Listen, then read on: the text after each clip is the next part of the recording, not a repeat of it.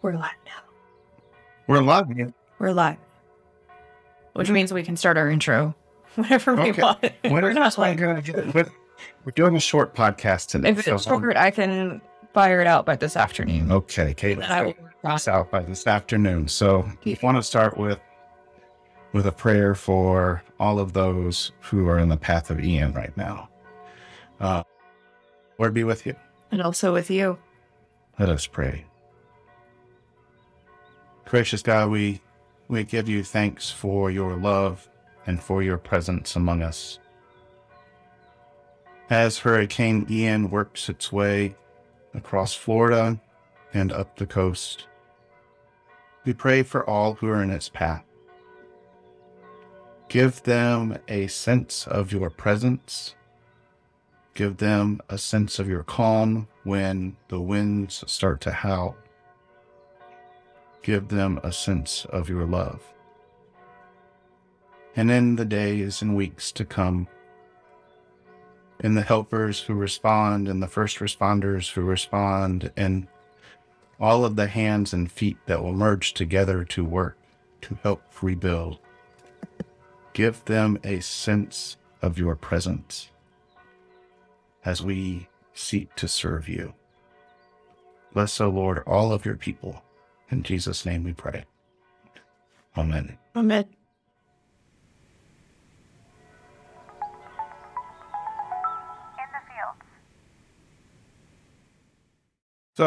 So, There's a lot going on. there really is. We just took a walk around campus and I feel like I need to take a few deep breaths. Yes, there's a lot going on. It seems like this construction project, you have to make a mess before something gets clean. And so lots of dirt piled up, lots of rock, and lots of mess. But the entrance of the church is coming together. It looks great. It does look great.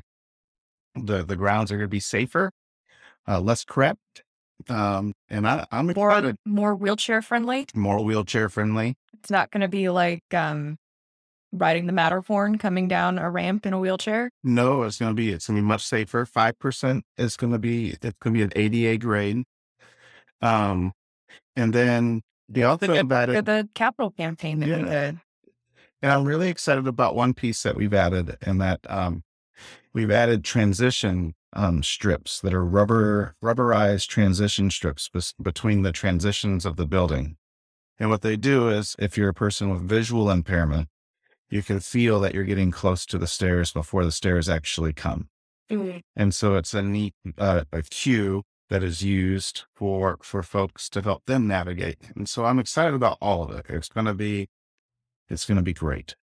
And so it's so nice to be a church that when we say all are welcome, we really are putting our money where our mouth is there. We're really trying. And it's hard to retrofit. Our church will never be, for those of you who are in this field, our church will never be fully ADA compliant. There's some things that are just too old and too expensive to change. But we are doing our best to make the property safer and more accessible to everybody. And I'm really excited about it, and I'm really proud of it. Mm-hmm. It's also a neat thing to drive up and see a church that's making improvements. Yeah. I was just driving on Rosewood and saw the church that's being turned into A Starbucks. the Starbucks and luxury apartments. And I'm glad to see a church that's growing and willing to spend some money to expand ministries and expand accessibility. So it's an exciting thing. And so thank you to everybody who participated in the capital campaign, everybody who gave and continues to give.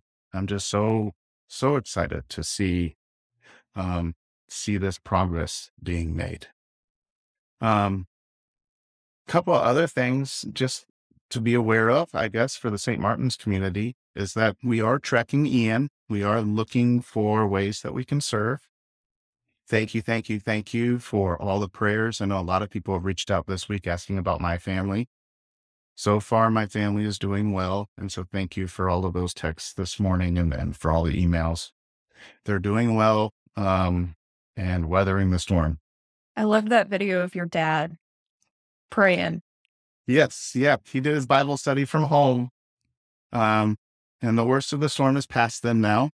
They had 12 inches of rain last night, and it's still raining now. So it's a lot of water in the storm. Mhm. But the wind where they were wasn't as bad as they thought it was going to be, or potentially could be, about 60 to 65 miles an hour, which is enough. Yeah, But that'll do. but wasn't as bad as it could have been. But prayers for the people in Punta Gorda. For the Naples. prayers for them, and we will be looking for ways that we can serve. And who knows, as we track Ian coming up the coast, there may be ways that we serve, maybe even day trips where we go and come back to Colombia. So we're watching to see what we can do and where we can make a difference and where we can make connections. For those of you who want to go right away, please know that these things take a little bit of time. We are not first responders. We're considered sort of secondary responders. First responders will go in with, and this is the National Guard, it's fire, it's electricity, it's those sorts of things. We can't put ourselves in a position where we go too early and become a burden on the already strained systems. With that being said, first responders right now will do their work very quickly. And so 2, 3, maybe 4 days after these storms come through, there'll be opportunities to serve. We'll just figure out where those are and how we can address them. So watch your emails, watch Facebook, watch. We'll let you know. You get your boots ready. So, but what else we got going on? It's coming up on October. It is coming up on October. We've got trunk or treat coming down the pike, and Sunday school and breakfasts and all kinds of good things. Alex is already talking to me about the Christmas hatchet this week. So October is going to go pretty fast, and then we're wheeling into it here. We're wheeling into it. Makes me feel like I should have a cocktail. Well, and we were just yesterday sharing stories of hurricane indiscretions. There was hurricane parties. There was a big hurricane that hit the Virginia coast when I was in college, and we treated it the way that many college students would, with bad wine and walks in the eye of the storm, But we can't do that. We can't do that because we made an agreement with each other. Yeah. So Caitlin and I are going to participate in Sober October. Mm-hmm. In part because I don't know. I said it on a whim, and then Caitlin said, "That's a great idea." And then I was like, "Oh." And then you couldn't take it back. And I couldn't take it back. And so, but no, it's going to be a good thing. We're going to participate in Sober October and just spend some time working around issues of alcohol and the church, and spending a little time reflecting on kind of each of our relationships with alcohol and what this month can do to help those relationships be better. Mm-hmm. I was thinking about that a lot this morning, actually, thinking about, temperance as a virtue and the idea of not doing something for 30 days. And it was 7:00 in the morning. So my brain maybe wasn't firing on all cylinders, but I went from temperance to tempering chocolate.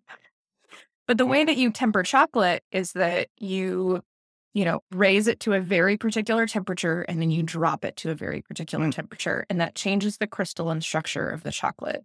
And I was thinking about temperance and how to practice temperance in the Christian life. And it's at its core, it's a virtue of balance.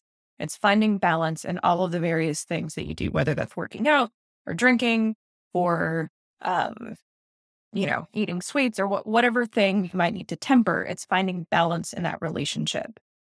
And that for me in particular, like taking these very intentional breaks off of drinking is lowering the temperature of my relationship with that thing so that there's time for those kind of crystalline structures of that relationship to reform.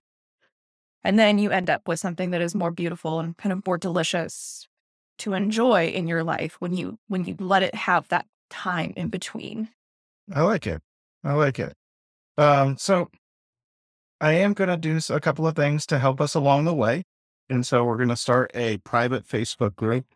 It will be if you need support during this time, if you want to join with Caitlin and I, we'll start a private Facebook group where we can share stories about how it's going and check in with each other. Also have mutual accountability with each other. And so if you'd like to join that group, shoot me an email or send me a private message on Facebook and I'll send you an invite. We'll attach it to the St. Martin's page, so you should be able to kind of find it off of there too. Yes, but it will be private. It won't be anybody can just hop in. And we'll moderate it. We'll also bring in a couple of people to maybe talk about their relationship with alcohol and sobriety, and bring in some sobriety coaches if that's something that you're interested in. This is not going to be a 12-step group, but it is a group where peer accountability can be helpful. I know that when I did this last year, it was nice. I was in a group with a couple of people, a couple of parishioners, and it was nice to be able to check in and see how it was going. And then, yeah, we'll see. We'll have a big party after trunk or treat on the 31st. No, that's not a good idea. But we will we'll celebrate it somehow. And quite frankly, I'm excited. I've stocked up on sparkling water in my house, which is my go-to in the evenings. If I'm not drinking, I got my LaCroix ready to go. I got some juices to mix them up to make little mocktails. I'm ready to go. I've got my Athletic beer chilling in the fridge. Athletic is a non-alcoholic beer. It's one of my favorites. We've got a soda stream, so I love doing like a sparkling water with a couple dashes of bitters at night because it scratches that like verbal itch that I want out of an evening drink. And it'll just be interesting to kind of notice what are those points in each month that I find myself with a drink in my hand. Yeah, what are the triggers? What leads me to that? I know one of mine is boredom. Mm-hmm. I don't know why, but sitting around doing nothing. Yeah. Having a drink makes that go a little faster. And so. Mine is big feelings. Big feeling. I have a big feeling, and, you pop a beer and let it numb it a little bit. Mm-hmm. Yeah. So whatever your triggers are, that's why we're doing the group. It'll be fun. So, and it will be a good experiment. And I encourage you to consider doing it. Not only for the spiritual health reasons, but the mental health reasons and the physical health reasons. Mm-hmm. I'm committed to running a 5K on December 3rd. Are you? Yeah. Wait, do you want to do the Halloween 5K with me? Well, I don't know about that. I'm literally going from couch to 5K right now. Okay. And one that's good. Which one? I'll cut this out. Which one is on December 3rd? I'm doing one for little kids for the Rosewood School. Oh. I'm doing one for, you don't need to cut it out. Okay. I'm running with a girl from the parish whose parents can't run with her. And so doing one for the elementary school. I don't know. So rather much get into a laugh 5K. But I got to train for this. I can't just show up. What if the fifth grader beats me? That'd be embarrassing. I'm 2.5 weeks into couch to 5K right now. Yeah, I feel that. 2.5 weeks into thinking about couch. Oh, okay. Yes. That's a good start. The first step to getting off the couch is standing, right? That's right. Or signing up. So, all right, friends, it's good to see you. Stay safe with the weather this week, and pay attention to ways that we might be able to serve. And pray. Pray. Yes, pray. Please. We love y'all. Stay safe. Bye. This is a podcast of St. Martin's in the Fields in Columbia, South Carolina. Pay us a visit here on campus, come worship with us on Sundays, or visit us online at smifsc.com. Be sure to like, review, and subscribe to this podcast on your podcast channels, and leave a comment. Let us know if you like this episode, if you like this format. We want to hear from you. Let us go in peace to love and serve the Lord. Thanks be to God.